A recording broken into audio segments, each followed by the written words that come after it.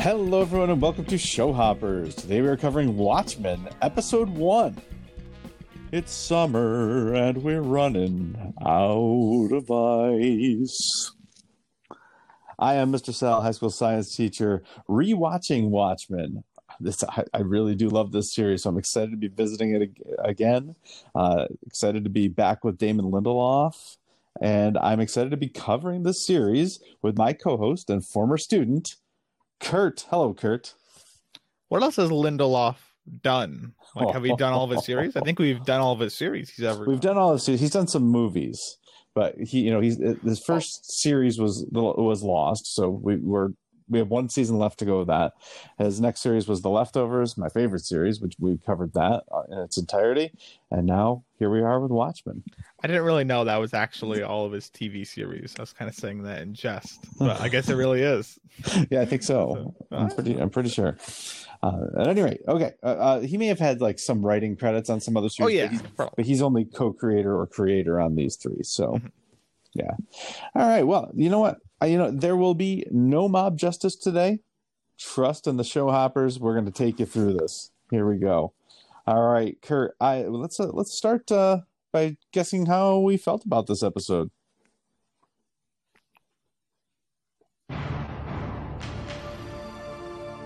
Rating.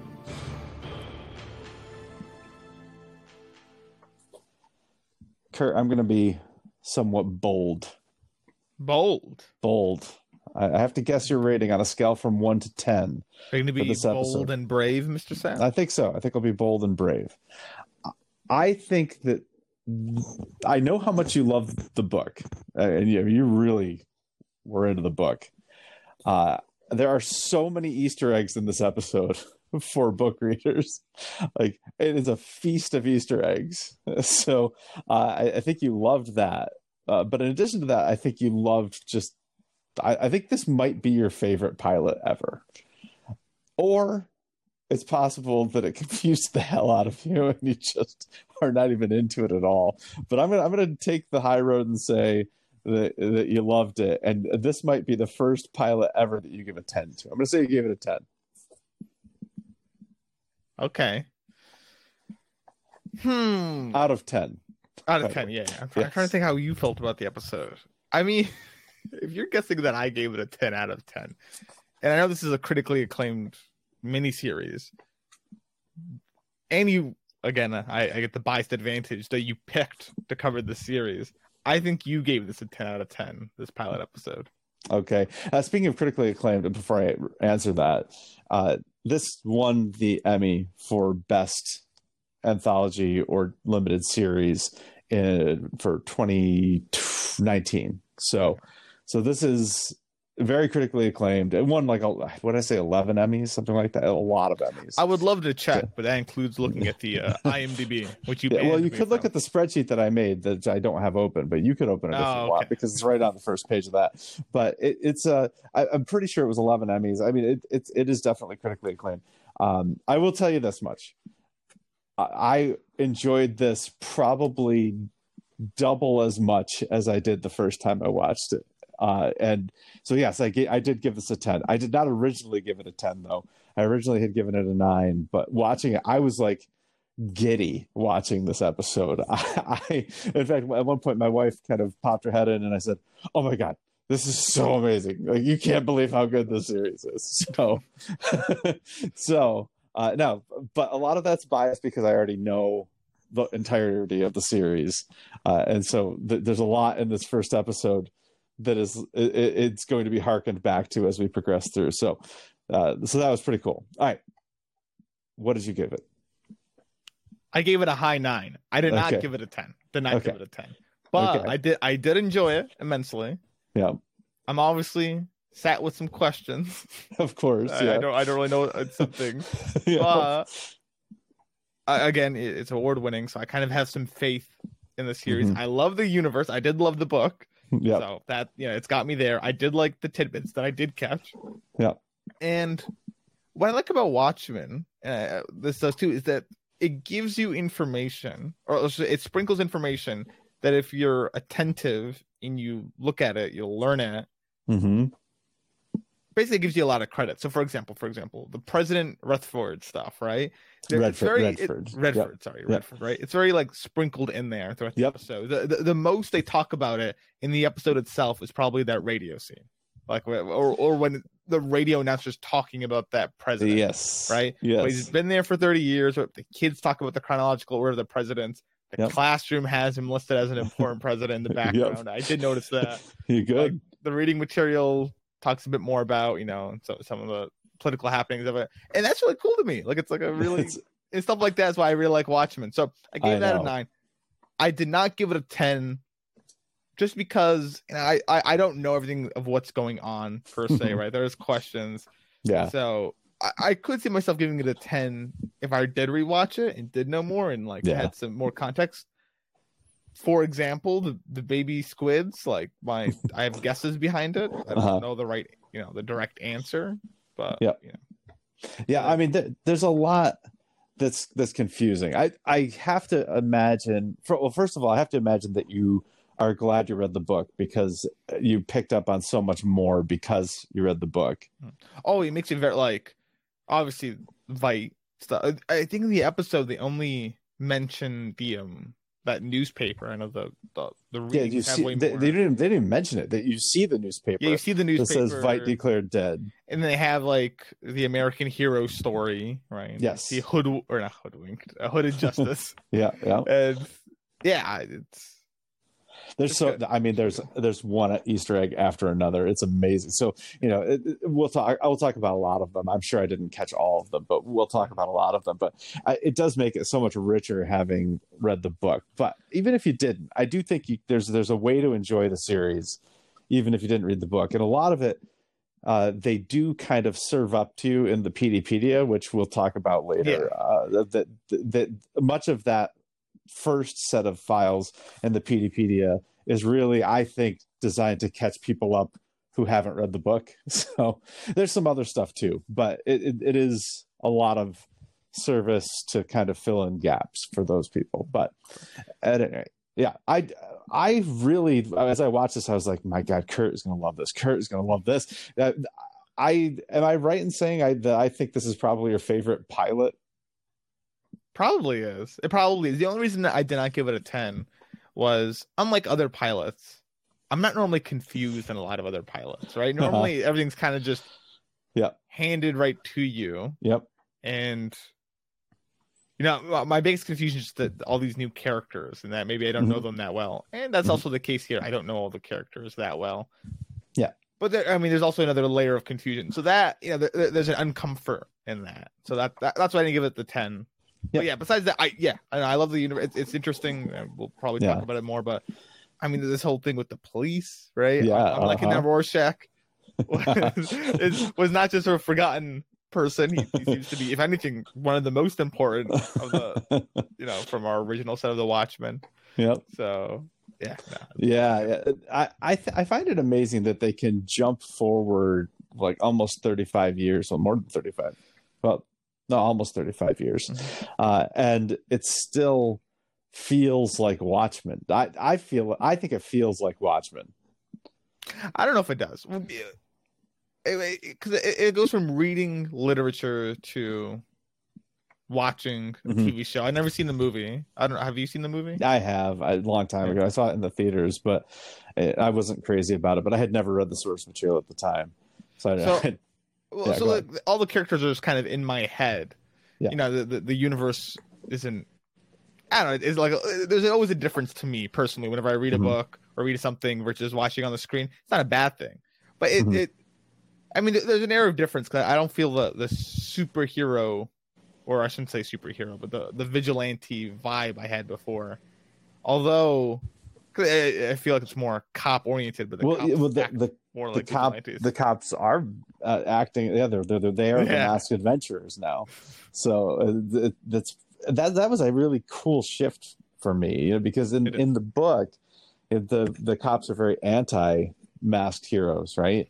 In fact, there was a police strike because of that. Yes. But now, yes, and then the Keene Act. Now there are cops acting as masked adventurers. So speaking of the Keene Act, Mhm. Senator Keene. yeah, That was another cool one. That was pretty cool. Senator Keene Senator Keene. Did you hear that at all on the during radio episode? at the end. Yeah. Yeah, it's his son. It's, Yeah, I it's- imagine it is. Yeah. Yeah, it's they said Joe Jr. So that's Oh, I didn't know that was. I guess that makes sense. They were referring to him. They show him on the next on too. But yes, yeah, it's good. yeah. So did you watch the next on? I did watch the next on for the. Oh, wow! You don't usually do that. That's because that was a pretty big deal next on. Actually, so that's interesting. But yeah, at any rate, it's I love it. By the way, folks, we should mention we are going to spoil the book like crazy. We are going to spoil this episode of the series and any prior episodes of the series. We will not spoil future episodes of the series. Kurt has not seen the series yet. This is his first time watching it. So this is an interesting dynamic here that I've already seen it. Kurt has not. So I will not spoil any future episodes of Watchmen, the series. But that's all we can promise. We are going to spoil the book. So yeah, be warned. You may want to read the book first. So, yeah.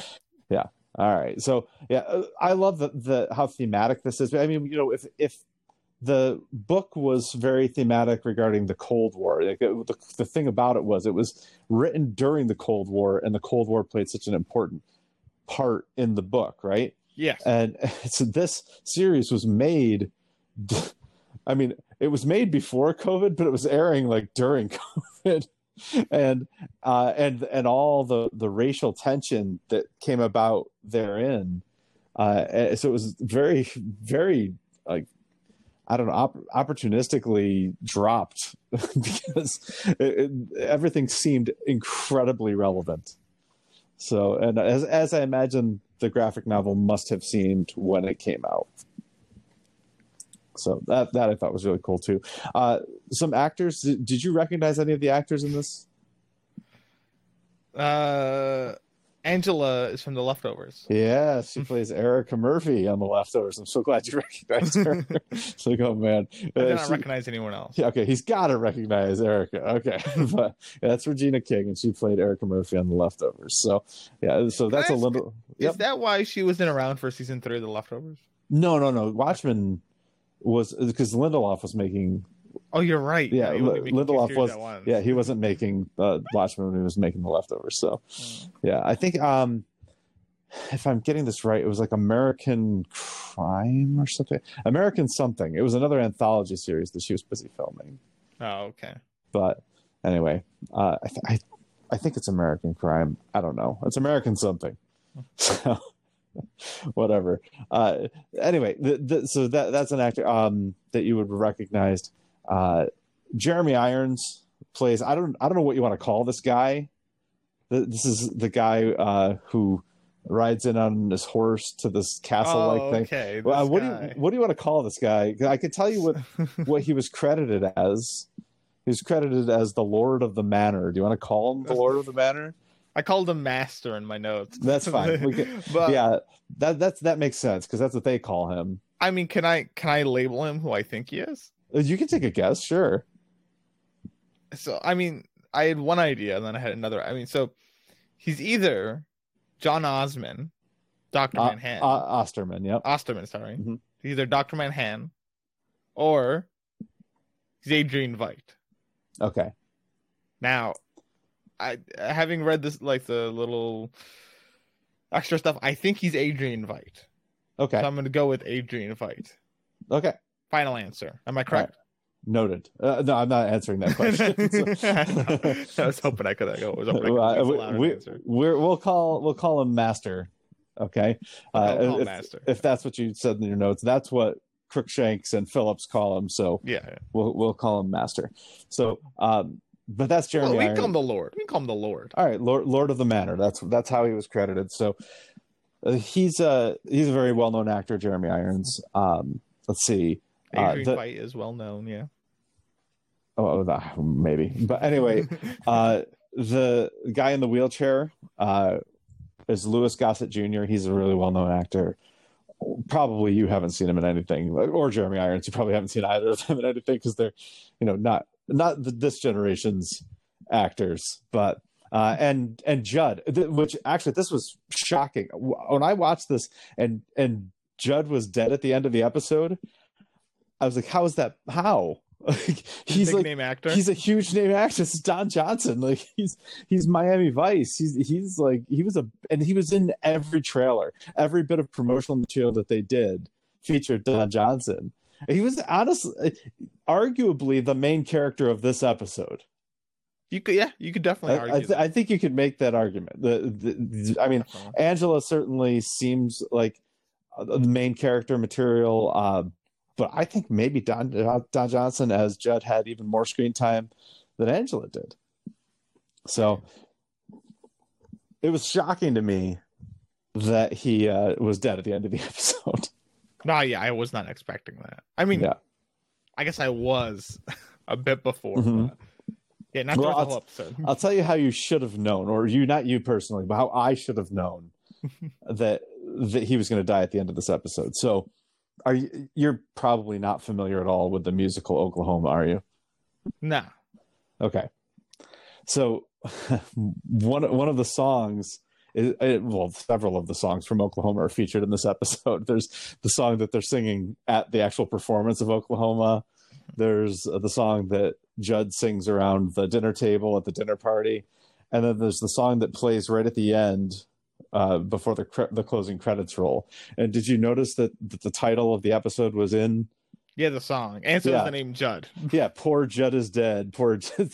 That's so. As soon as I saw the title of the episode was "It's Summer and We're Running Out of Ice," I should have known. Poor Judd is dead. The poor Judd is dead. Oh, yeah. And this guy's name is Judd. This guy's gonna die. I should. So I love that they put that right out there in the beginning. And if you know Oklahoma well enough, you probably could have predicted Judd's death. Fair. So yeah, so I think that's pretty cool.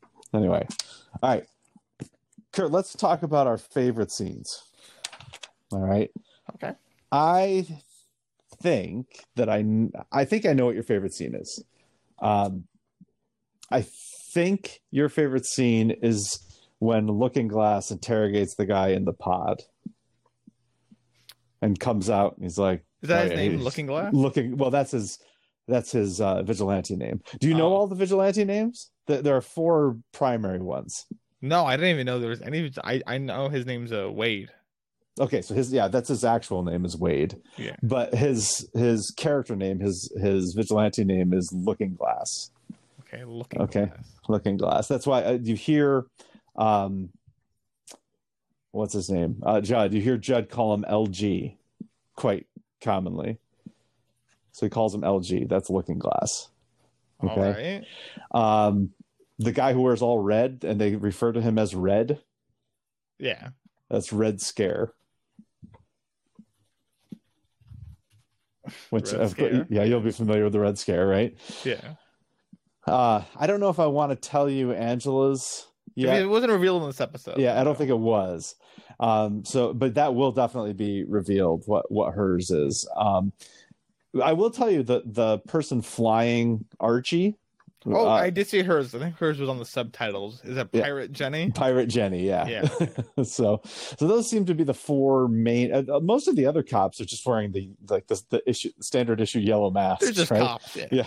So, and Panda, of course, has the Panda mask. Oh yeah. So, but that's it. Like those seem to be the only 5 cops that are not wearing the yellow standard issue masks. They're doing their own thing. I don't know if they have an advanced rank or if they have been grandfathered in because they've been around for a while or what. But anyway, they have like actual vigilante personas, which is kind of cool. Okay. All right. So I think that the pod, Looking Glass's interrogation of the guy in the pod, and he comes out and he's like, oh yeah, he definitely knows something. He responded to all the triggers. His eyes went nuts with the Rorschachs and all that stuff. So I think that's your favorite scene. Okay. Man, I really don't know what your scene is. I think your favorite scene is like the first set of scenes we see that are back in 1921. That the Tulsa event. The Tulsa Massacre. Yeah, you can count all that. that as one I mean, scene? it's yes, okay. yeah. That's Yeah. one scene I'd say. Got it. Yeah, then Yeah. that specifically Okay. with the kid. I think it's Michael Reeves. Not sure. Michael Reeves. Is that the name? Michael, what name? Oh wait. Will Reeves. Sorry, Will Reeves. Will Reeves. Yes. Where did you get Will Reeves from? This is wrong. I'm not sure where you're getting it from. Did they say Will Reeves somewhere in this They episode? said on the next one. Oh, No, they okay. didn't. I don't know if they said that, or if the subtitles might have given that one away. Actually, I don't know. But I know that the old man in the wheelchair is that kid because he had the note. He had the note. He had the Okay, note. I saw the I think that's a fair guess. I mean, it doesn't. It's not a Doesn't mean- guarantee. it's not a by any guarantee. chance, but by I any think means, it's a- right? But then he says he's 105 years old. 108 in the next time. Sorry, 108, which lines up with the Tulsa. Wait, Okay. doesn't actually line up. It I think it roughly. Well, lines up, maybe. if it's 2019, this is set in 2019, so 108 puts it at 1911, and the Tulsa Massacre was 1921. So, yeah, he'd have been like 9 or 10. Yeah. Okay.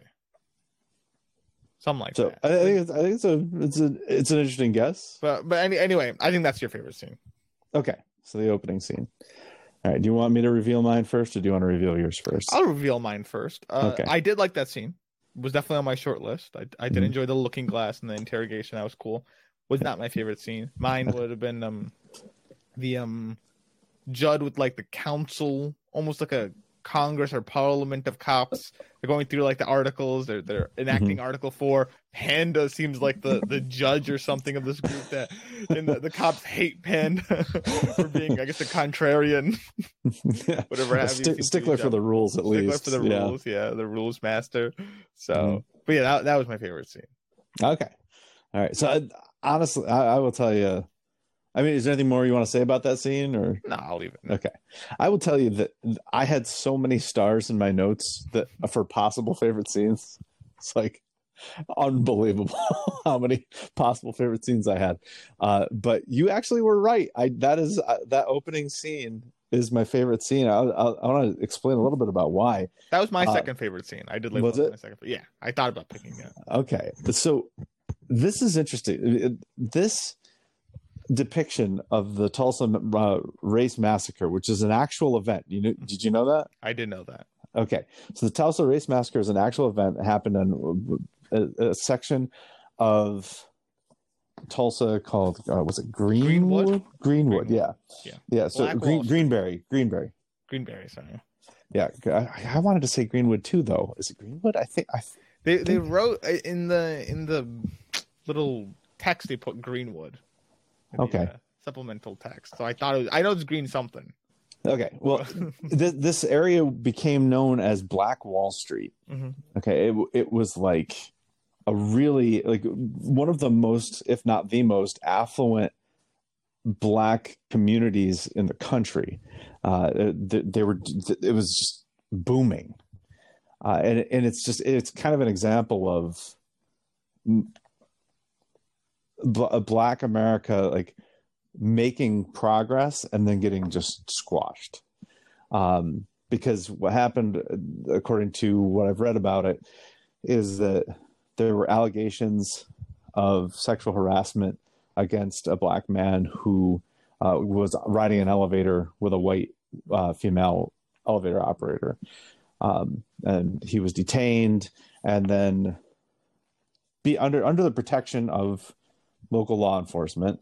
But there were riots calling for him to be lynched by white mobs, basically. Meanwhile, a group of armed Black people came and wanted to help protect the guy. They offered their services to the law enforcement, actually, to help protect the guy. And from there, just all hell broke loose. And we're talking like burning buildings. And from the official reports, I think list 36 people dead. But since the official reports came out, investigations have been done, and it seems more like there were hundreds of people killed, and even more than that now without homes because their homes were burned.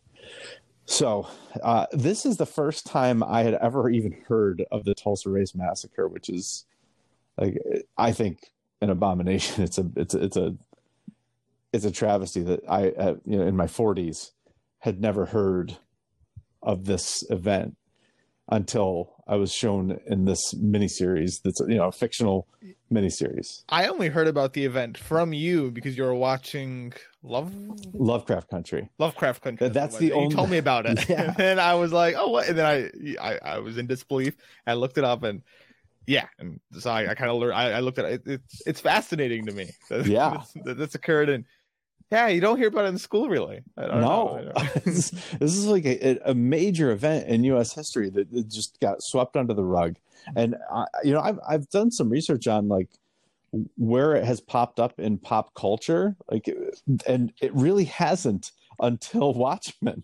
The two biggest instances are Watchmen and Lovecraft Country. Yeah, I know. I looked it up after watching this episode. I was like, I know Michelle saw this in Lovecraft Country. What else covers this? Like, this is like, and other than documentaries that cover it directly, there's nothing else really in pop culture. Right? Yeah, exactly right. So there are some documentaries, but even the documentaries I think are newer. They are. They're so like Watchmen predates all of those, including Lovecraft Country, which, by the way, that's a great series as well. I mean, if you want to talk about a series with themes of race relations in America, that's set during the Jim Crow era, and that is difficult to watch. I mean, it's a horror series, and the racism is more horrific than the actual horror elements, which is pretty amazing. Anyway, this series, Watchmen, deals a lot with race relations as well. I don't know if you've noticed that this is going to be a theme, but it seems like it with the seventh Cavalry. Yep. Yeah. Mm-hmm. So this is going to be a theme throughout the season, that the race relations is in the forefront. Okay. And so they do open this whole series with the Tulsa Race Massacre, which is something I had never heard of. That had not been really depicted in popular TV and movies until this point, almost 100 years later. So unbelievable. Anyway, so that's my favorite scene. Beyond the fact that it was educating me on something that I had never known about our country's history, I think it's just a great scene anyway. So especially once you delve into the supplementary material, the Peteypedia about Bass Reeves and this movie that's playing right in the beginning, that adds a lot of flavor to this. It's really interesting. The kid picking up the baby right at the end there and walking away from Tulsa burning in the background that's just an image that I think it's iconic. I'll never forget that image. The kid looking through the bullet hole. Oh, I know. Yeah. Like, and seeing the people dragged behind the horse and oh my, it's an amazing scene. It's terrifying and it's gross and disgusting, and but I'm so grateful to have learned about this. And so as much as I love the rest of this episode, there are so many scenes that I adore that are more probably relevant to the plot of this episode anyway. Maybe not the plot of the whole season, but the plot of this episode. This opening scene, I think, is just etched in my memory permanently. Typical teacher. Picking the educational stuff above all else. I mean, I just think it's so societally relevant. How have I never heard of this before? No, sure. It's listed as like the worst example of racial violence in America. Right. So it is kind of mind-boggling. And it's only because Damon Lindelof put it into a superhero series in 2019, 100 years later, that I even know about it. It's insane. Yeah. So thank you, Damon, for doing that. I do appreciate it. But anyway. All right. Are you ready to recap the episode? I'd say so.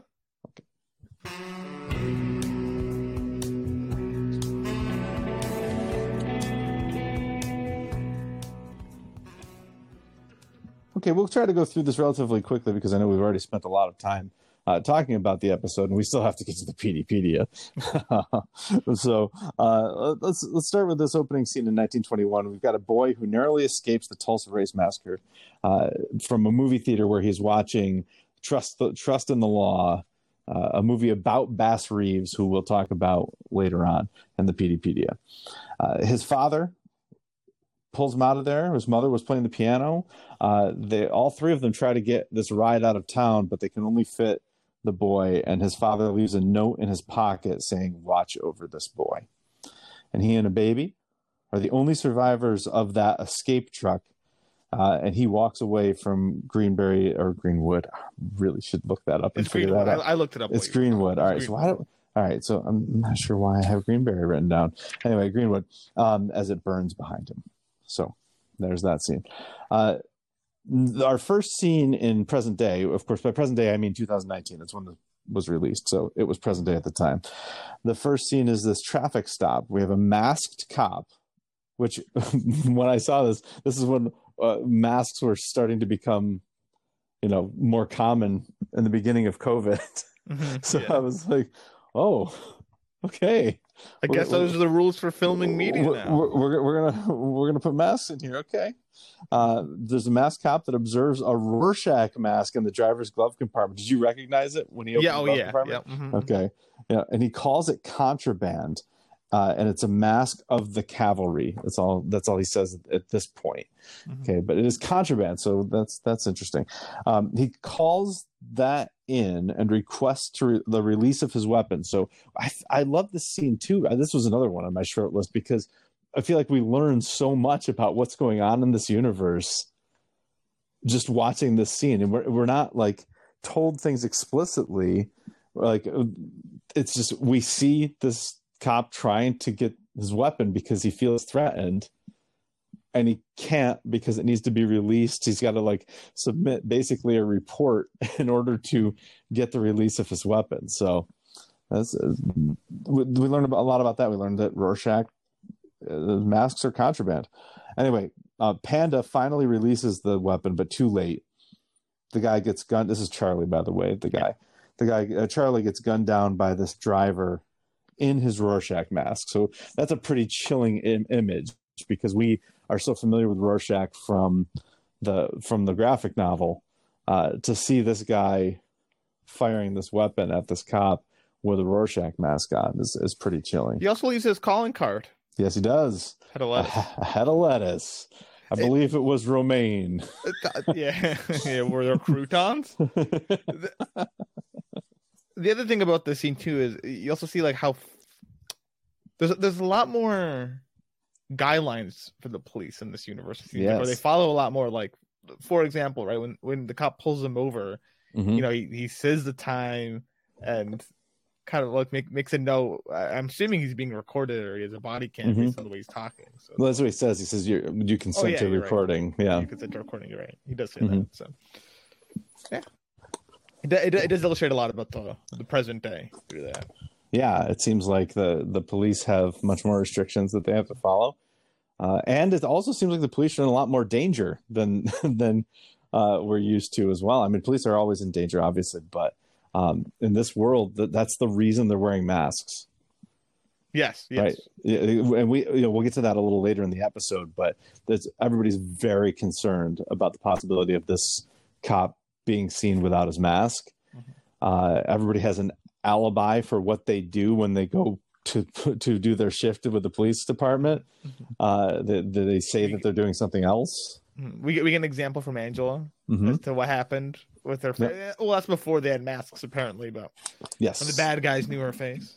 Exactly. All right. Police Chief Judd Crawford gets called out of an all-black version of Oklahoma to the hospital where Charlie is. And now we should note that there are empty seats next to him. They were supposed to be for Angela and Cal, who apparently have their sitter bell on them. Or Cal didn't like music. Or Angela didn't even tell Cal about it. Or Angela did not like musicals herself. Right.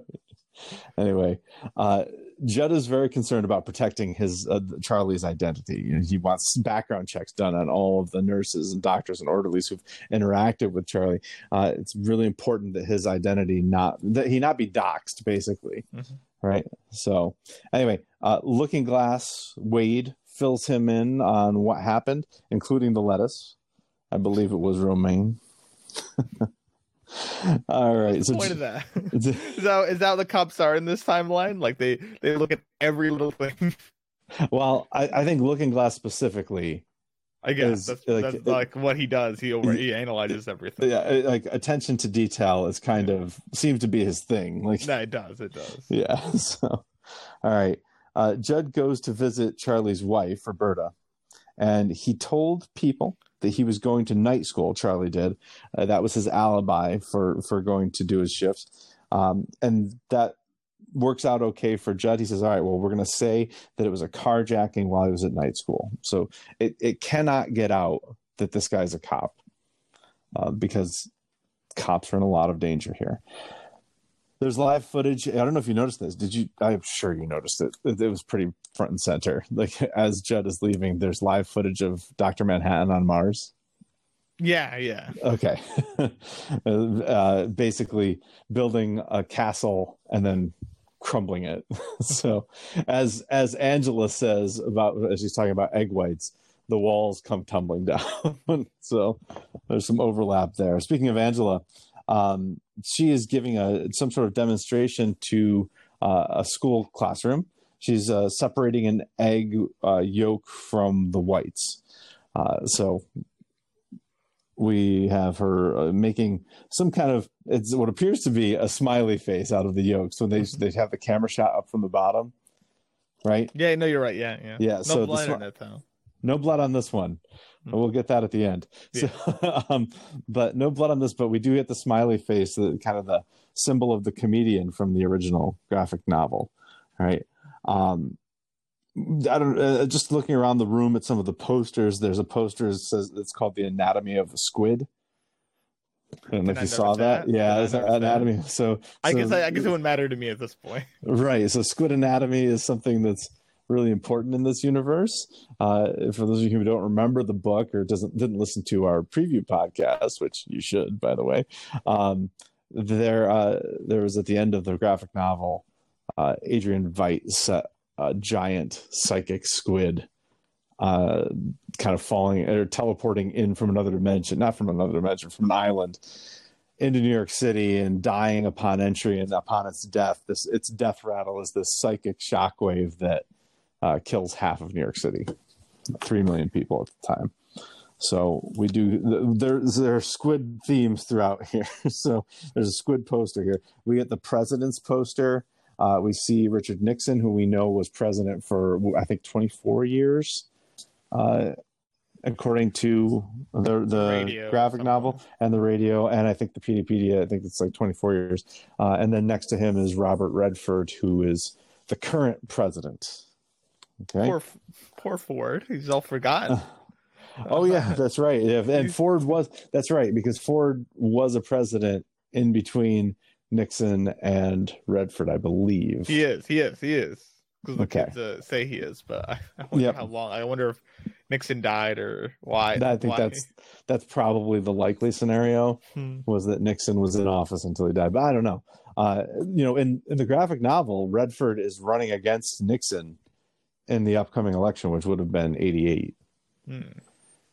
So anyway, well, I don't know if we'll find out about that, but we know that Redford is the president now and has been for a long time. We find out that Angela was born in Vietnam a couple of years before it became a state. So that's kind of the turning point of Watchmen lore versus our history, right? Everything prior to the Vietnam War could have overlapped with our actual history, right? But in Watchmen, in the graphic novel, Dr. Manhattan almost single-handedly goes in and wins the Vietnam War for the U.S., apparently to the point where Vietnam is included as a state now. So there you have it. I wonder what else are states like. Yeah. Australia? Did you happen to see the flag outside of Angela and Cal's house? No, I didn't. The American flag? How many stars? It didn't count the stars, but it's a very different looking flag. There's a ring of stars in the middle of the flag instead of the box of stars in the corner. So, turns out Angela was a Tulsa police officer until she retired after being attacked on the White Night. And that's she does describe what happened to her on the White Night. We don't know why it's called the White Night at this point, but that was before cops could wear masks. So they came into her home because they knew who she was, and they shot her. So now she's opening a bakery. Quote. A bakery called Milk and Hanoi. So it's a Vietnamese bakery. And one of the snot-nosed kids in the class raises his hand and says, "Did Redfordations pay for that?" So I'm assuming this is some sort of reparations to Redford. That's what it sounds like. That's my Redfordations sounds a lot like reparations. And Redford's the president, so he's apparently a very liberal one. Yes, that's what we're made to believe. Okay, now after this kid says that, Topher attacks the kid. Okay, Topher. Who said it? Yeah, Topher is this kid. I don't think that Angela ever calls Topher her son, but they ride home together, so I think we can assume this is her son. Mm-hmm. Or someone that she just happens to live with. Someone she happens to live with. Yeah. But speaking of home, Angela and Topher do drive home, and along the way they discuss that kid's relative racism. So Topher says that he is a racist. Angela says he's not a racist, but he's not. He's sure on the right path toward that. Mm-hmm. And then it rains squid. Yeah, whatever. So, well, at least you can smell now, kid. You're good. You're good, Topher. Yeah. I mean, they're tiny little squid. They're not a giant psychic squid, but they are squid nonetheless. I love this because it reminds me of my favorite movie, Magnolia, in which it rains frogs. So this is pretty cool. The air raid sirens go off. Everybody kind of rolls their eyes like, "Oh crap, not again!" And down come the squid. So, can I give a guess as to why I think the squids are? I think the squids are coming because Adrian Veidt has done something to cause it to rain squids. To remind everyone of the squid incident. Why would he need to remind everyone of the squid incident? Just to make sure they know that it's looming. I don't know. There's a bigger threat, people. There's always a bigger threat. Okay, yeah. So that's kind of the point of the giant psychic squid, right? Was to take Russia and the United States, put them on the same team against this common enemy, right? Yep. So if I'm interpreting your explanation correctly, and correct me if I'm wrong, this is Adrian Veidt trying to maintain that common enemy. Yeah. Okay. That needs to be a constant threat, otherwise World War III. Yeah. Well, not even. Well, yeah. Just to remind them of that incident. Remind them that these alien squids are still about. Look at this. They're raining squids on you. And maybe every once in a while he drops another big squid. Gotcha. I don't know if he actually does that. No, we'll see. All right. At home, Angela sees Cal and their daughter, because she does, call her sweetie. She calls herself mom. She talks about her sister. So this girl, and then there's another girl who we haven't seen yet, who seemed to be actually her daughter, although she hasn't. We haven't heard Topher refer to her as mom yet, and we can kind of assume, but there's at least that. All right. Angela has a pager. I don't know. Did you notice the lack of cell phones in this? No, I did not. There are no cell phones in this. This is a pager. Are you familiar with pagers? Yeah, I'm familiar with pagers. Okay, so this is a pager of Angela's with a message coming through that says "Little Bighorn." and so she has to run off to the bakery. Now, are you familiar with the Battle of Little Bighorn? No, I'm not. What is that? Oh, really? Okay, that was Custer's last stand. Since Civil War? I think. Wait, No, you know the battle? No, I don't think it's the Civil War. You've never heard of General Custer? No. Okay, I don't know if it's the Civil War. It might be the French Indian War. It's definitely not the Or Civil the- War. Wait, no, it would. Let's see. Indian- It's during 1976. Which No, is after 1876. 1876. Sorry, Okay. that's after the Civil War. It Okay. is the Battle of Little Bighorn. This is against Native Americans. Yes. It Wow. was against Native Americans. That's why I thought maybe it was the French Indian War or one of those wars. It looks just against. I don't think it's against the French at all. I think it's just against some Native Americans in Montana. Okay. Well, at any rate, And what is today, Montana? the important thing is that Custer's last stand was the Battle of Little Bighorn. He was killed there. And do you know who he brought into battle with him? Well, no. Who? The 7th Cavalry. Oh, you're right. 7th Cavalry Regiment. Yes, exactly. Oh. So, I mean, this is the code. And he Yeah. brought in James Calhoun, Okay, fine. So, who also died in the battle. but this is apparently their code word for 7th Cavalry problems. They say Little Bighorn. See that? All right. Okay. Little Bighorn is code for 7th Cavalry. So it's like a dog whistle. But Well, she's But getting this which message she's- on her pager that's telling her But to like the report to the reverse. police station. So it's like, I don't know, like what do they call there's the like a what does the Secret Service call the president? Like Eagle One, or the Air Force One, they call it Eagle One or something like that. that sounds right. Yeah. Anyway, whatever. It's like that. Okay. They, for Queen Elizabeth, when she actually now has passed away, but the code for when she passed away was London Bridges has fallen down. Really? Yeah.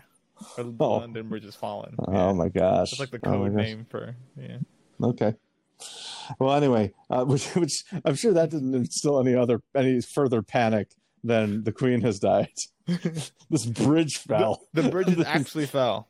Like as in the Queen actually died. No. Well, no. I The bridge mean, actually fell. what if London Bridge actually did fall down? What if that's what I'm saying? Well, what if it fell with the Queen on it?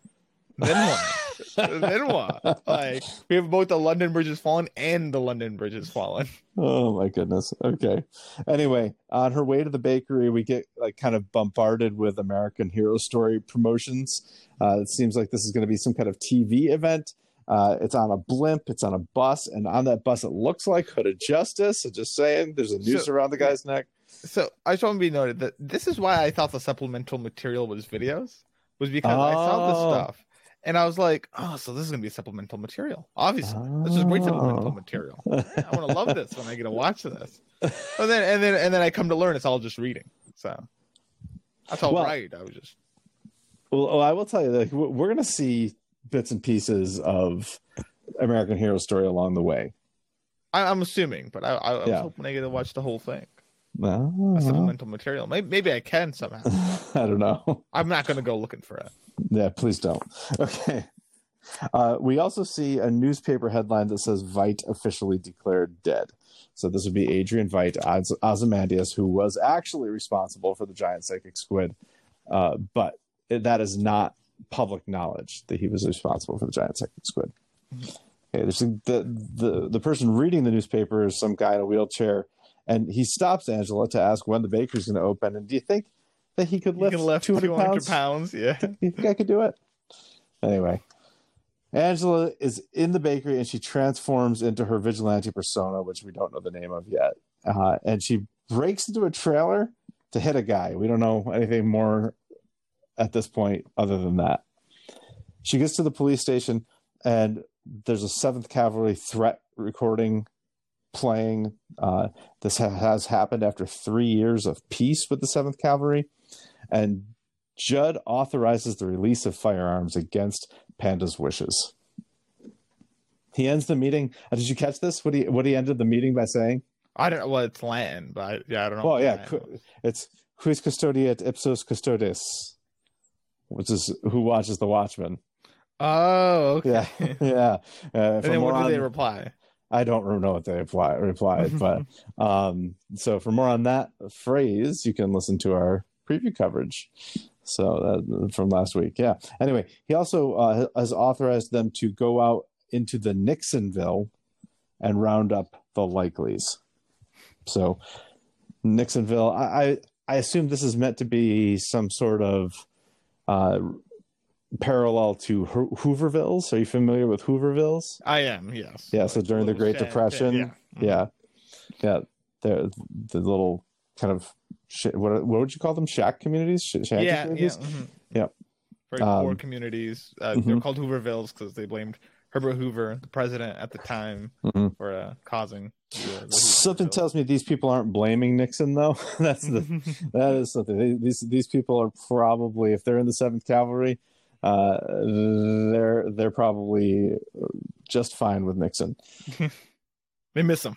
Yeah, they probably do. All right. After the meeting, Angela is hanging out at Judd's desk with an owl coffee mug. Did you notice that? No. She's drinking coffee out of a mug shaped like an owl. You know, this is kind of mean because this guy's in jail. As far as I'm aware from the right. Yeah, Dan Dreiberg is in jail. Yeah, using all his likeness and Archie and everything. I'm assuming that's the same Archie, not. Yeah, it sure looks like it. Yeah, even if it is, that's his likeness. Like, come on. Yep.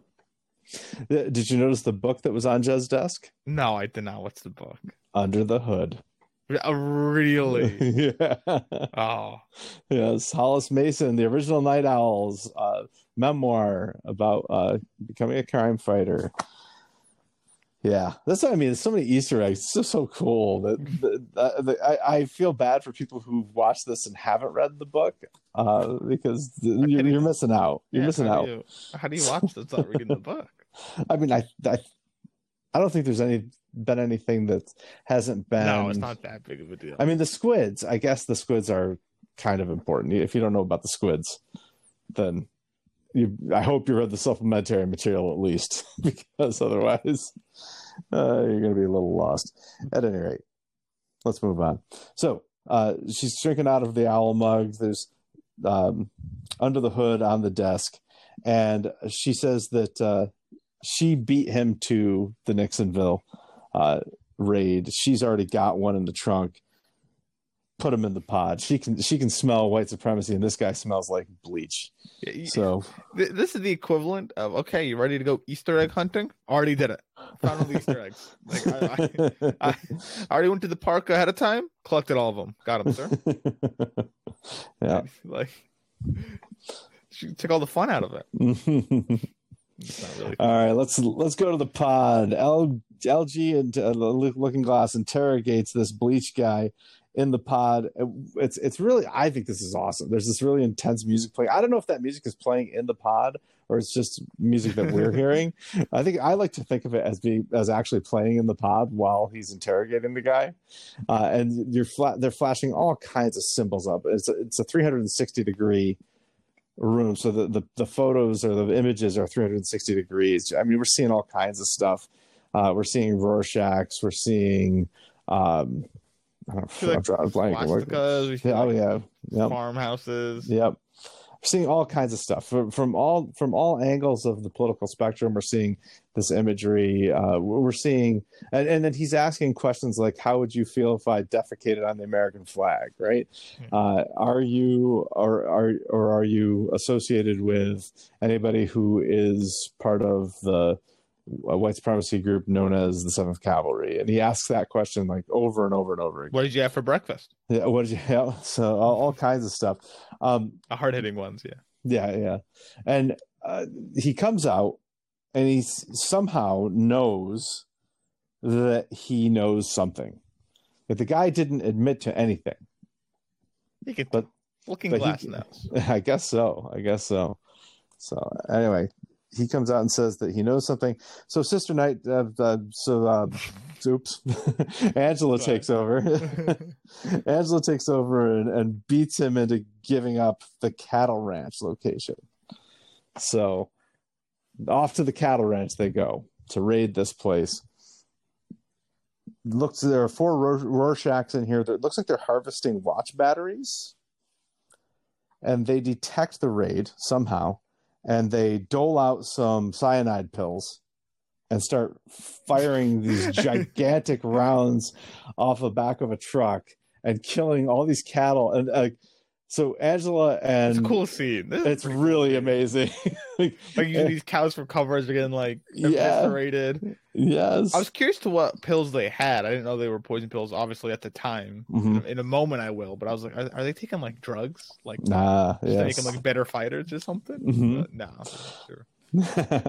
Yeah, but these cattle shields, these are pretty amazing. And the cyanide pills is a callback to the graphic novel as well. Mm-hmm. Because Veidt putting that inside. Yes, exactly. Veidt had hired someone to attempt to assassinate him and fed him a cyanide pill so that he'd take all his information. Today's society, I don't know if they all believe that.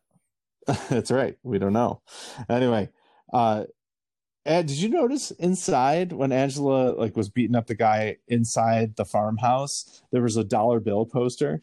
No, I did not see the dollar bill poster. There's she notices this poster for whatever the bank was, like First National Bank or whatever it's called, and there's an image of dollar bill on it. And so it's again so cool. I love all these Easter eggs. Good old dollar bill. Yeah. 2 of the Rorschachs get away in a plane. Judd and Pirate Jenny chase them and torch them in midair in what looks like Archie, and I assume is Archie. But they crash too. But everybody's okay. Judd gets a laugh out of it. And there you go. That's the end of the ranch. Good for the ranch. What's going on with the Lord? Well, I don't know where we are, but it's someplace very green. There's a horse rider returning to his castle or manor or something. I don't know. It's called he's called the Lord of the Manor, so we'll call it the Manor. Alphonse welcomes his master home. Miss Crookshanks massages his thighs while he types. Well, yeah, he had been riding the horse a lot. Yeah. Mr. Phillips offers to dress him for his anniversary. And we don't know what's they did say what's the anniversary of, right? Did they? No, I guess they didn't. So it's the anniversary of something. And they make this beautiful cake for him out of the honeycomb that he gathered for them. And Phillips offers him a horseshoe with which to cut his cake. Do you turn animals into people or something? Why is he using a horseshoe? That's what I think a horse would do. That's a great question. And suspicious that he's a horse turned human. Well, this horse turned human gifts the Lord of the Manor an exquisite pocket watch. Wait, doesn't he specify that he gives him a pocket watch after whoever the Lord is threw away the pieces? Yes. And Phillips put it back together. And speaking of putting watch pieces back together, the Lord of the Manor is writing a tragedy in 5 acts, and he wants Crookshanks and Phillips to play the leads. The title of the play, The Watchmaker's Son. Sounds a lot like Dr. Manhattan to me. So this is why I think this could be Dr. Manhattan. Okay. Things seem really nice. He has godly power, so he could probably will things into being. And it's been 35 years for the people on Earth, so who knows what he's been doing. Right. But we did just see him on Mars destroying a sandcastle. Yeah. But he does travel very fast. My other question goes, well, I know it, but it could be Adrian Veidt. But I guess I can talk about that later. Gotcha. All right. That's all we get with the Lord of the Manor. We now have a dinner party with Angela's family and Judd's family. Judd's family being his wife. I don't think his wife is named in this episode. Not to my knowledge. Okay. Judd is a little coked up, but he regales them with his own Oklahoma rendition as a clock ticks. Did you hear the clock ticking this whole time? I did, yeah. Yeah, okay. Angela tells Judd outside about the old synthetic lithium batteries they found. You can't get these anymore. These are they don't mention it here. They did say that these are the ones that were getting people sick. Yeah. Okay, and Judd drops cancer in here. So these Dr. Manhattan were presumed to be giving people cancer. If you read the Peteypedia, they do talk about these as being M class or Manhattan class, like synthesized by Dr. Manhattan. So you can't get them anymore. But Angela thinks that Judd's not even worried about this, but he is definitely worried, he says. Back home, Judd fills in the governor about what happened as a trailer for American Hero Story plays, and they show, all the hits. There's Dollar Bill, and there's Mothman, and there's Captain Metropolis, and there's Hooded Justice. Like, there they all are. Turns out Charlie woke up, so Judd's going to go in uniform to see him. And while he's in uniform driving, which he shouldn't be because his wife told him, don't drive because you're coked up, he's listening to the radio. It sounds like he's listening to some pretty conservative radio because somebody complaining about 30 years of Redford, and if Joe Jr. is considering a presidential run, then I say let him go for it.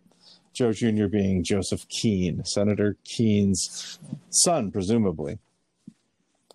Keene of the Keene Act that outlawed vigilantism. Judd's truck gets a flat intentionally. This looks like something that Mike calling it a flat. Yeah, this looks like a Mike Ehrmantraut trap. Oh, okay. Yeah. But anyway, Angela and Cal get interrupted mid-coitus by the phone. And it's somebody on the other end says, "Is your father Marcus Abar?" And says, "There's something you need to see, and don't put on that mask. I know who you are." I want to note that the person tells her to go to Roland Hill. Roland Hill. Do you know the name Roland? Roland? Yeah. From Watchmen? No, not from Watchmen. From history. I mean, not really. He's the person you were mentioning during the Tulsa massacre. He's that person that bumped the person in the elevator. Oh my gosh. Oh my God. Oh my God. Unbelievable. So what did he get hanged? I don't know if he got hung. I mean, I'm not sure, but like, the fact that there's a hanging at this place, there's something called Roland Hill. That's pretty intense. Wow, that's really cool. Okay, I couldn't actually make out what he said. I couldn't actually make out the name of the hill. I just heard something hill, but that's pretty cool. Oh God, I love this series. Anyway. When Angela gets there, it's the guy in the wheelchair from earlier who asked if she thought he could lift 200 pounds. And he's holding the note that says, "Watch over this boy." He's holding it under Judd's hanging dead body. And we get this shot panning down to his star-shaped badge, and a drop of blood falls on it. Just like the opening of Watchmen is kicked off by the death of the comedian, this series is kicked off by the death of Judd. And as the credits start rolling, we hear, "Poor Judd is dead." So from Oklahoma. So pretty cool. All right. That was really cool. That was pretty cool. Yeah. All right. Anything else you want to say about the episode before we start diving into the supplementary material?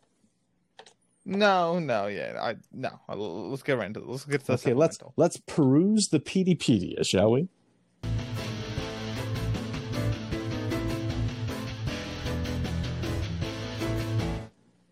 Well, we have 4 options here because, for those of you who don't know, when this series was originally released on HBO, they had this website on the website. They posted stuff from the files of Agent Dale Petey. You have not met him yet, so we don't know much about him. But we have 4 postings on that website, and this is all meant to like add context, history, or flavor to the episode that you just watched. So we've got Rorschach's journal memo. This is a memo from Agent Dalpidi about Rorschach's journal. We've got the newspaper article, Veidt declared dead, that the man in the wheelchair was reading. We've got an article about Trust in the Law, which is the movie that was playing in the theater when the Tulsa Massacre started.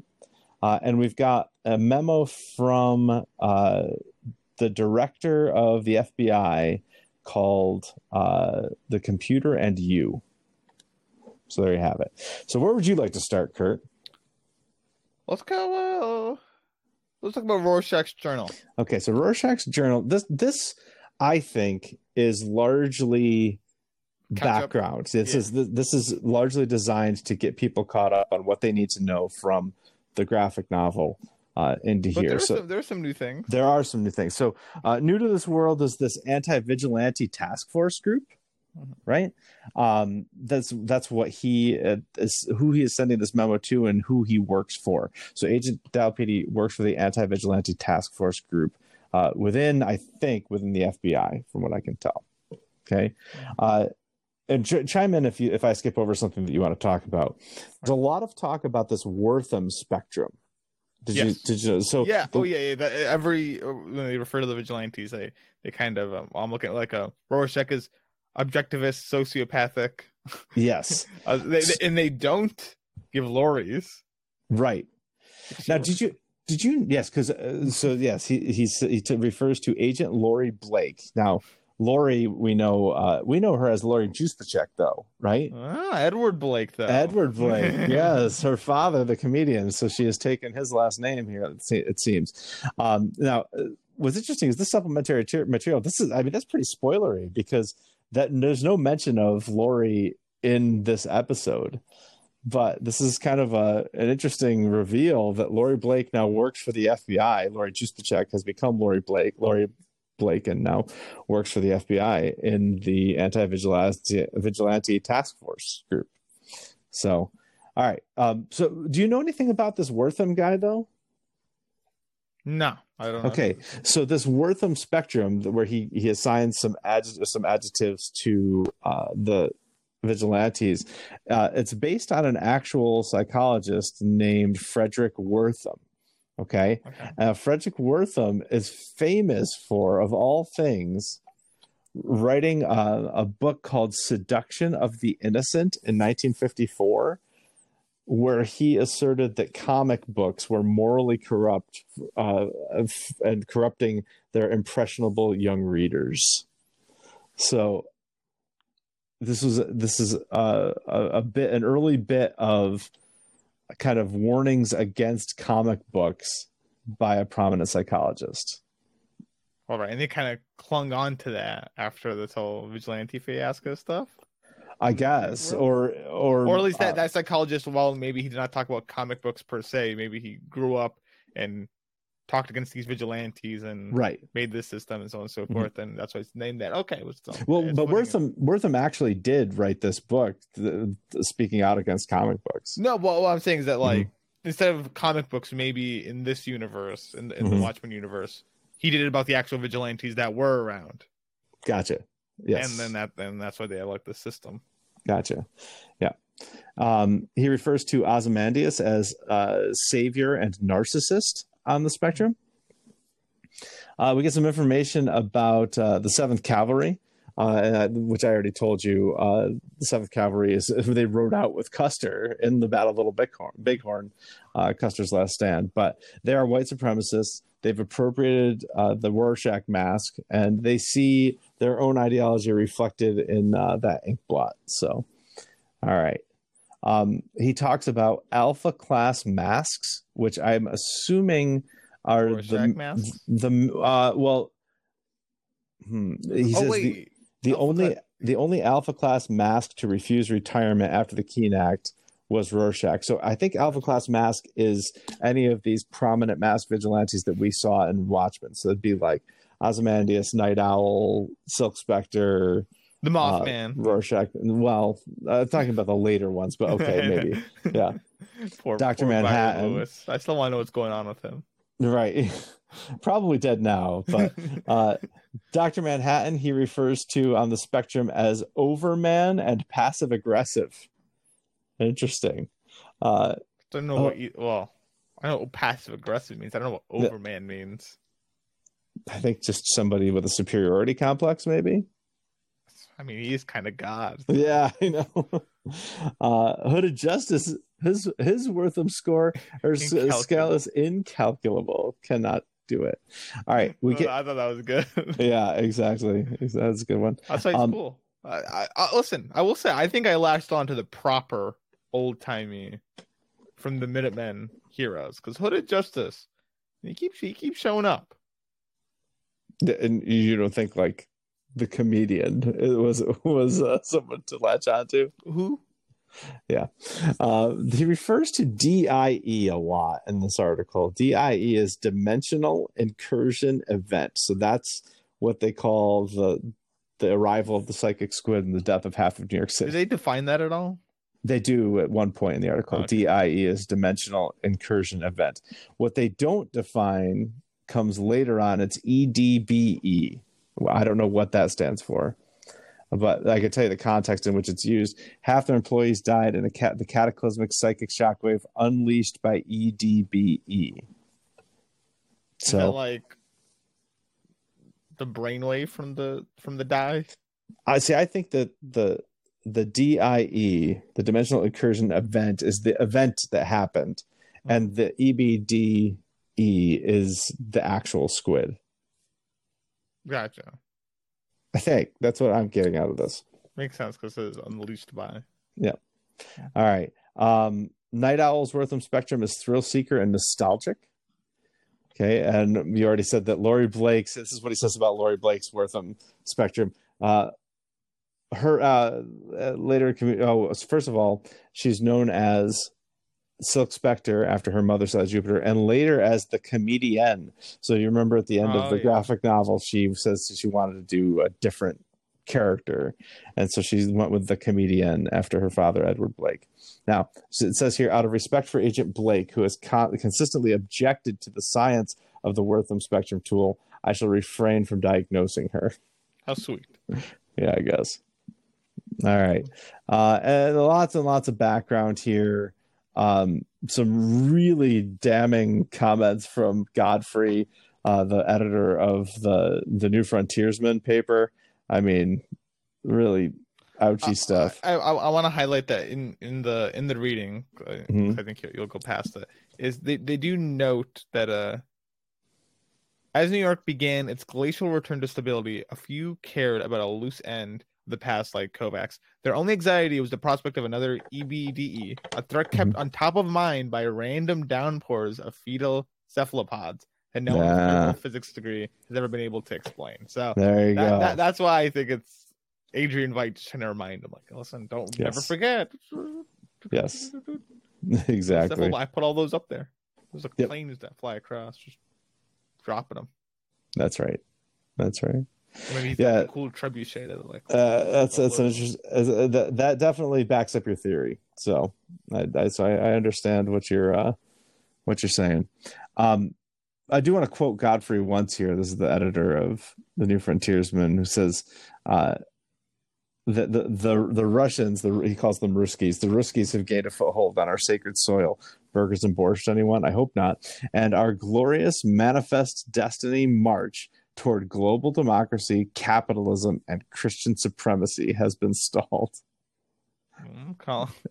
Ouch. And he really, really hates President Redford.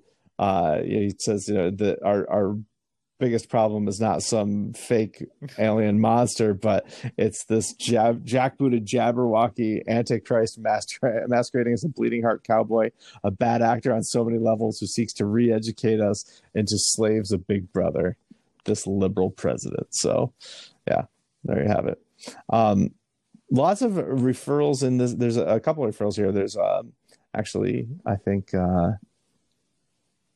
Petey uses the term mainstream media Adrian Veidt uses the term fake news. These Yeah. are very socially relevant things to what we've been experiencing the last 5 years or 6 years or so. There was apparently a blue wave where the Democrats kind of took over government in 1992, and it seems as though they've had control of it ever since. And that during that time, that's when Dan Dreiberg and Lori Blake were arrested for violating the Keene Act in 1995. All right. There's a little bit of talk of Nixonville's in here. I latched onto something called 11/2 PTSD. I'm assuming that's when the event happened. Yes, that's when the giant psychic squid arrived. So 11/2 PTSD, sorry, post-traumatic stress disorder. We have some information about American Hero Story. They said, I hate that series. They say that American Hero Story turned Rorschach, now a conservative libertarian icon, into a withering deconstruction of pathology that implicitly shamed anyone who ever found Rorschach or his kind admirable or noble. And that's a quote from Agent Petey. That's not a quote from the New Frontiersman or anything. That's Agent Petey saying that. So Rorschach was such a cool character. American Hero Story can't be doing this to him. No, you sound a lot like the 7th Cavalry here, Kurt. Well, I'm just saying. I was a fan of Rorschach in the original thing. I gotta still back him up. I'm not with the 7th Cavalry. I'm my own guy. I see. Hashtag Rorschach was right. Yeah, no hashtags here because it doesn't seem like there's much technology, actually, which we'll get to a little later on. It turns out Robert Redford has been president for 7 consecutive terms, but he has announced that he will not be running for an 8th. And the reason for this entire memo... How kind of him. Yeah. The reason for this... I'm not power hungry. The reason for this entire memo, this is a 6-page document, by the way, so is that Agent Petey believes that it's a giant mistake to declare Adrian Veidt dead 8 years after he's vanished. Because as long as both Veidt and Rorschach have vanished, you can probably keep the 7th Cavalry dormant. But as soon as you say that Veidt is dead and Rorschach's vanished, the conspiracy lives on. Yeah, and it looks like he's correct because they were hibernating apparently, or they were gone for 3 years. 7th Cavalry, but the second you declare Veidt dead, they show right up. So. Exactly. We also get just an interesting side note here about the Elvis Presley debacle. Oh yeah, the public has a way of remembering when someone who is supposed to be dead suddenly wanders into a nightclub in Hanoi on VVN night. Now we don't know what VVN night is yet. Was that mentioned in the graphic novel? I don't know. I don't know what that is. Yeah, I'm if it was, I don't remember. But VVN night, Hanoi is in Vietnam, so it may have something to do with that. Okay. Anything else you want to say about the Rorschach journal entries in the Peteypedia? No. Okay. So that's canon. That's coming directly from the creators of the series. Right. So we're getting more insights into this universe that weren't explicitly stated in the show. And again, I have a quick question. All right. Does Alan Moore consent to all of this? Alan Moore never wanted any adaptations of his material. But Alan Moore also was writing for DC Comics. So DC Comics. So DC wanted adaptations, but I'm just curious if this is his canon or if people like Lindelof and so on and so forth kind of have taken on the torch. That's fine. It's just it's a good question. All right, where should we go next? To the Veidt declared dead article, Trust in the Law, or The Computer and You? Let's keep with the history of the past. Let's do Veidt declared dead. Veidt declared dead. Okay. So again, a lot of information about just kind of catching us up. So here's the new stuff. I'm not going to go over all the stuff that we already knew from the graphic novel. Something called True Industries, TRIEU, True Industries, the international conglomerate that has managed Mr. Veidt's estate since acquiring Veidt Enterprises in 2017, issued a statement expressing acceptance of the decision to declare him dead. Okay, so True Industries has purchased and runs Veidt Industries now. They mentioned White House Press Secretary Ezra Klein. That's an actual person. You know Ezra Klein? No. Okay, Ezra Klein is a pretty liberal, like, podcast radio personality. So okay. Yeah. All right. That we get some information that Adrian Veidt was one of the leading donors to the Democratic Party that financed the Blue Wave in 1992. Veidt would have turned 80 2 months ago, but he was declared missing in 2012 after True Indices purchased Veidt's companies. So he was salty about it. I don't know, but there is some convenient timing there.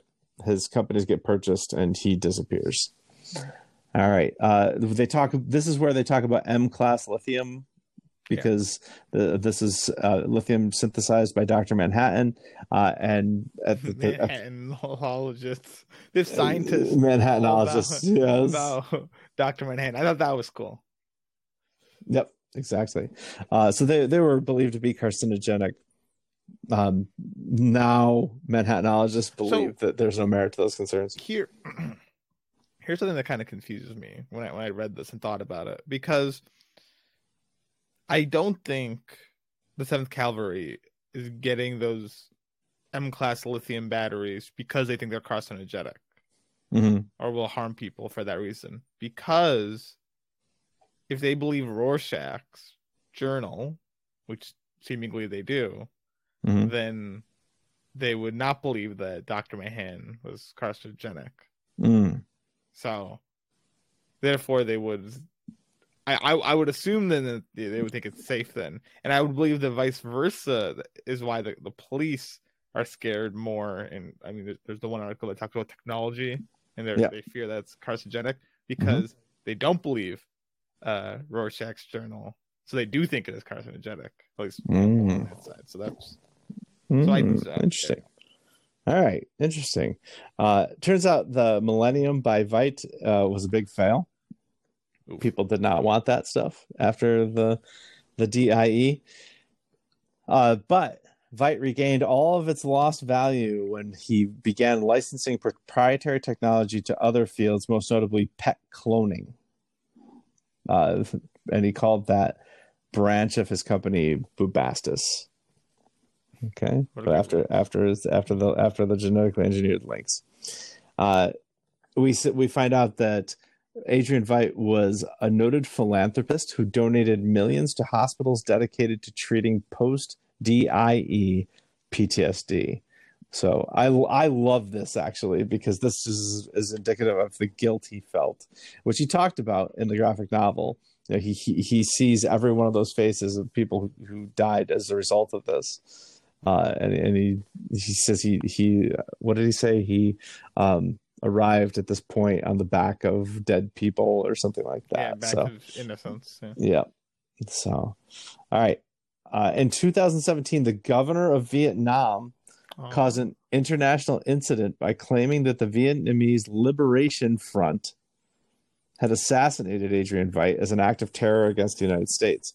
And he used the assertion to justify an escalation of actions against VLF militants. So again, VLF is Vietnamese Liberation Front. The ensuing police actions resulted in hundreds of civilian deaths. So they got a condemnation from China and the United Kingdom. That's true. Which I thought was interesting that those are the two countries they named. Those are the two countries that support the Free Vietnam movement. So in the United Kingdom and our universe is a pretty strong ally of the United States. So to hear them speaking out against the United States and for a Free Vietnam movement is interesting for sure. I would love to see the map of this universe. And I know. I really, because what was really good about the Watchmen comics was the global politics situation. I mean, obviously it's the red or the Cold War. So I'm curious to see what the geopolitical situation is. And I mean, we know a bit that I guess Vietnam's been annexed by the U.S. It's a state, What's going on here, right? So UK, China, they agree on the Free Vietnam movement. Okay, we'll see. Yep. So. Yeah. All right, and we wrap up with Mr. Fight never married, nor did he have children. He is survived by no one. Okay, so there you have it. Where should we go next? Trust in the Law or The Computer and You?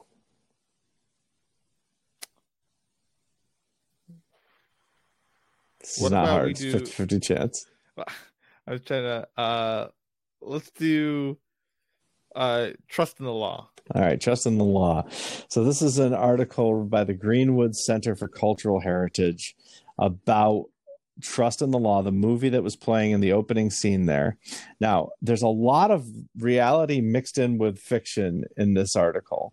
Oscar Micheaux, who's the creator, the maker of this movie, Trust in the Law, was an actual filmmaker, but Trust in the Law was not an actual film.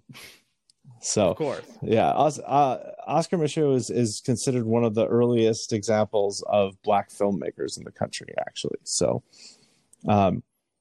we get there's a reference to American Hero Story in here, which is of course referenced in the episode many times. Greenwood is Black Wall Street, featured in the opening scene.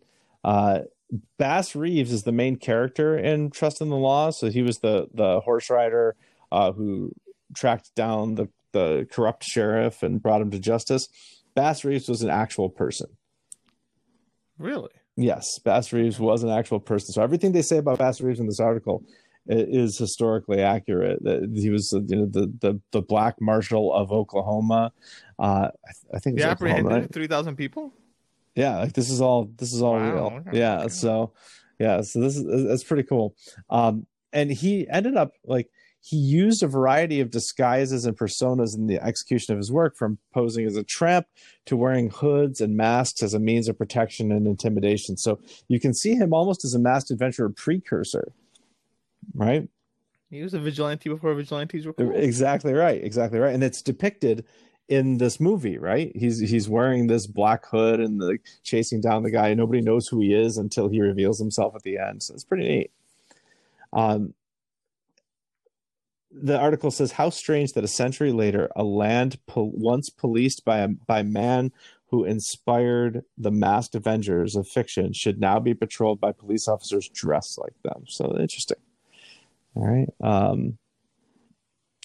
Micheaux, the creator of the maker of this film, quested to create entertainments that offered bracing and aspirational stories for Black audiences, with characters that were more admirable and human than the degrading caricatures and stereotypes found in amusements that catered to white audiences. One of which they talk about later.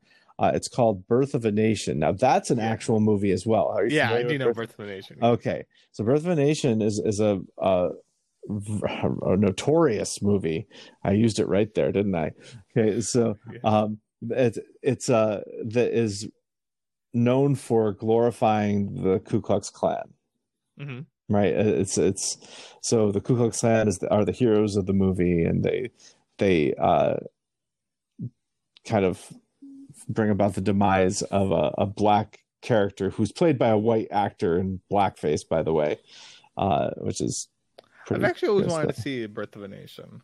Yeah, it's not a movie. I mean, I'm kind of curious as to the yeah what it's about. Yeah, it's a very historical movie. Wow. Yeah. But no, it's terrible. It led to the third rise or the second rise. The Ku Klux Klan in history has had waves of it coming back and going away, and coming back, going away. Like it was high during the Civil War, kind of died back down after the North won and stuff. But the movie came out, I think, before World War One, 1910. Yeah, it was 1911, I think, or 12. It came out in that time, and it caused another resurgence of the Ku Klux Klan, and then I think the next resurgence wouldn't have been until the Civil Rights Movement. But yeah, exactly. All right, so there's just a little bit at the end of this article that I really like. I'm just going to read it. So the title Trust in the Law might have struck some as an ironic joke. How could they trust in the law when it was continually used to deny them the most fundamental of human rights? For them, the Black Marshal of the silver screen wasn't representative of the law. He was the redemption of it. So a lot about race relations, police relations, where they intersect. I think we can expect to see that be a prevalent theme throughout this series. Yeah, this is very interesting. Yes. Yeah. I really like this article. That was pretty cool. All right. And finally, The Computer and You. This is a memo from director James Doyen, who is the FBI director, to the Anti-Vigilante Task Force, telling them that, oh, by the way, I'll get to that in a second, but telling them they got to start using these new computers. There's no more binders on their desks. They've been replaced with these computers. This is like, I don't know. This is like a real life thing here. Mm-hmm. You gotta use this new technology now. Like, you don't want to use it, but you got to use it now. Thumbs the brakes. So then, yeah.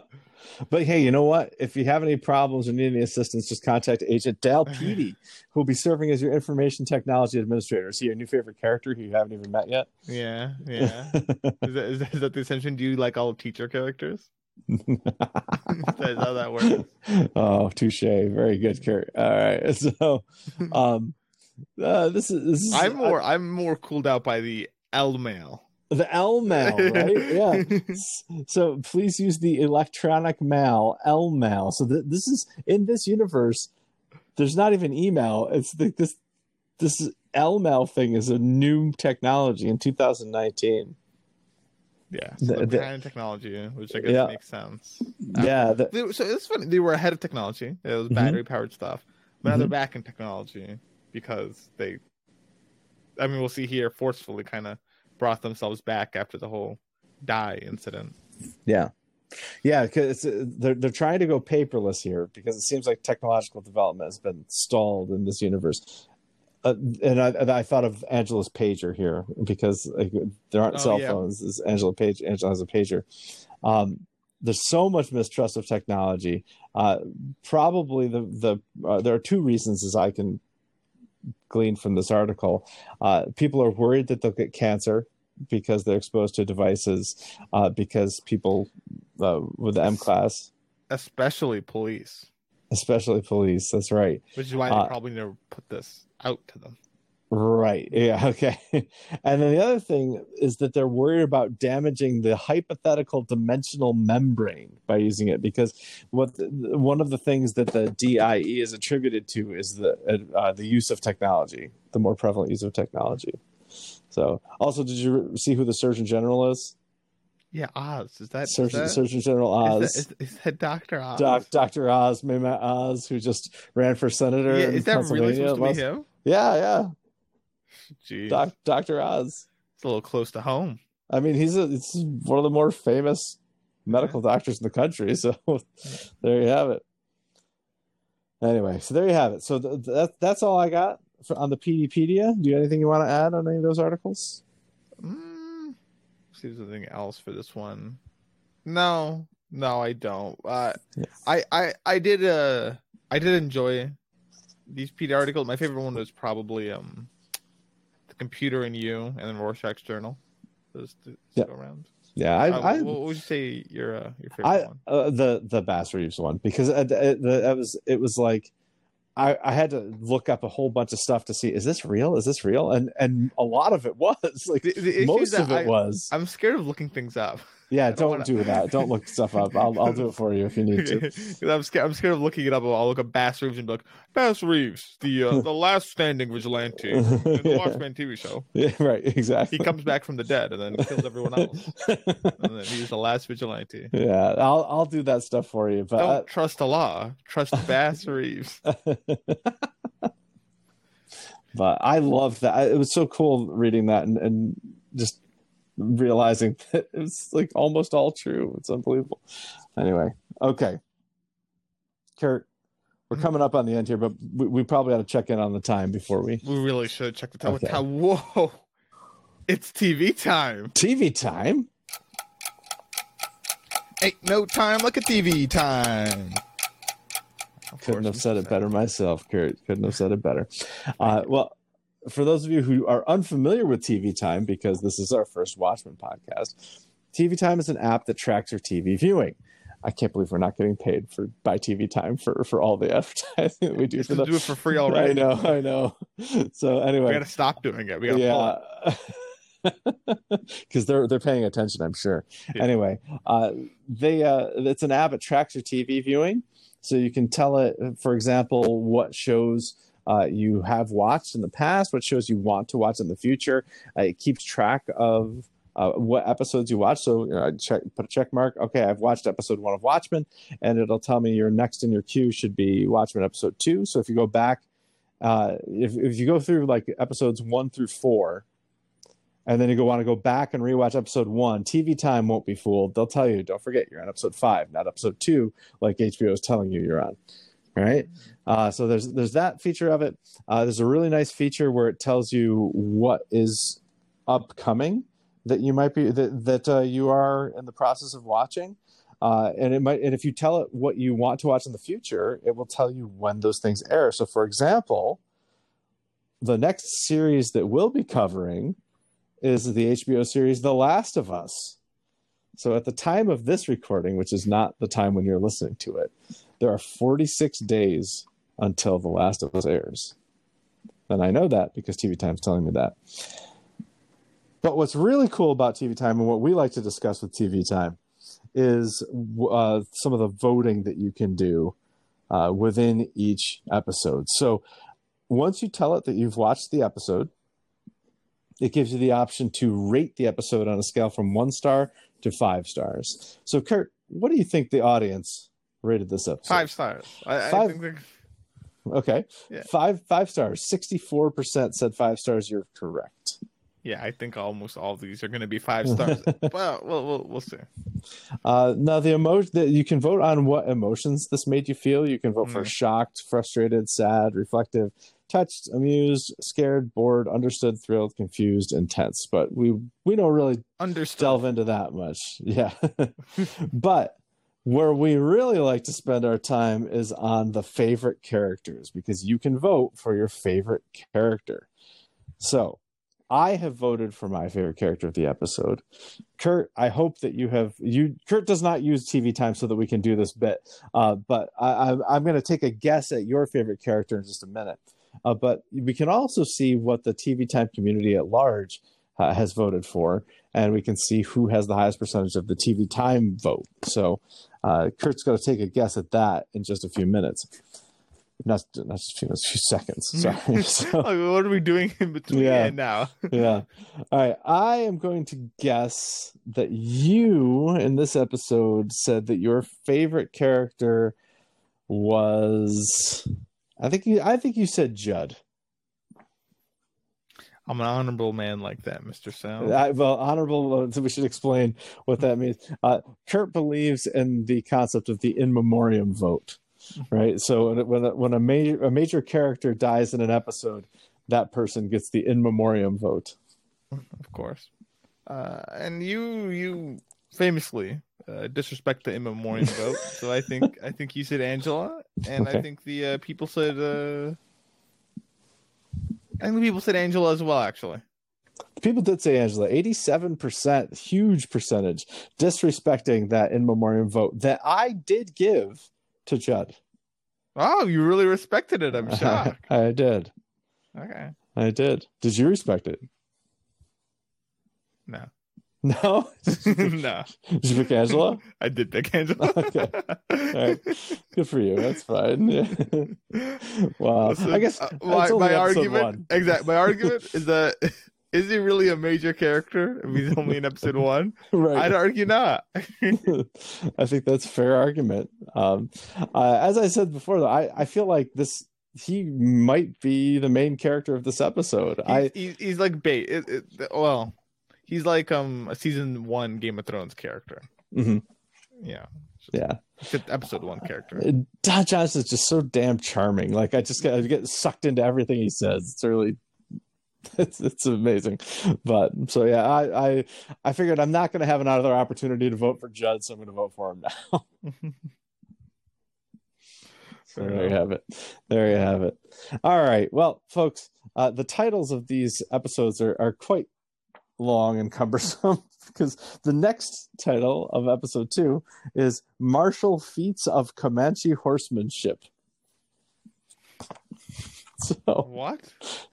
I'll say it again. Martial Feats of Comanche Horsemanship. All right. All right. So, folks, we'd love to hear from you about Watchmen, about our coverage of it. It's showhopperspodcast@gmail.com. We'd really appreciate 5-star ratings and reviews. We'd very much appreciate you sharing the podcast around. Tell people you know, watch Watchmen, and then listen to our coverage. Please do like, subscribe, follow, all that good stuff, because we'd love to just be right in your feed, ready to go when we drop another episode. On a programming note, I should tell you, because we are going to have a little bit of a shift in when we drop Watchmen. The preview last week was on Thursday. This episode dropped on Thursday. Next week's will drop on Thursday, but after that, we gotta bump Watchmen to Monday because we'll be covering The Last of Us on Thursdays. So starting with episode 3, Watchmen coverage will be dropping on Mondays. All right. And anything you'd like to say in conclusion here, Kurt? I can't wait to see Dr. Manhattan return next episode. Well, maybe. We never know. Bold prediction. Okay, bold prediction. Dr. Manhattan's back in the next episode. All right, Kurt, time to go because I got to go to the bakery. It's not open yet, but okay. A couple of months. Shoe hammer some show hoppers into your day.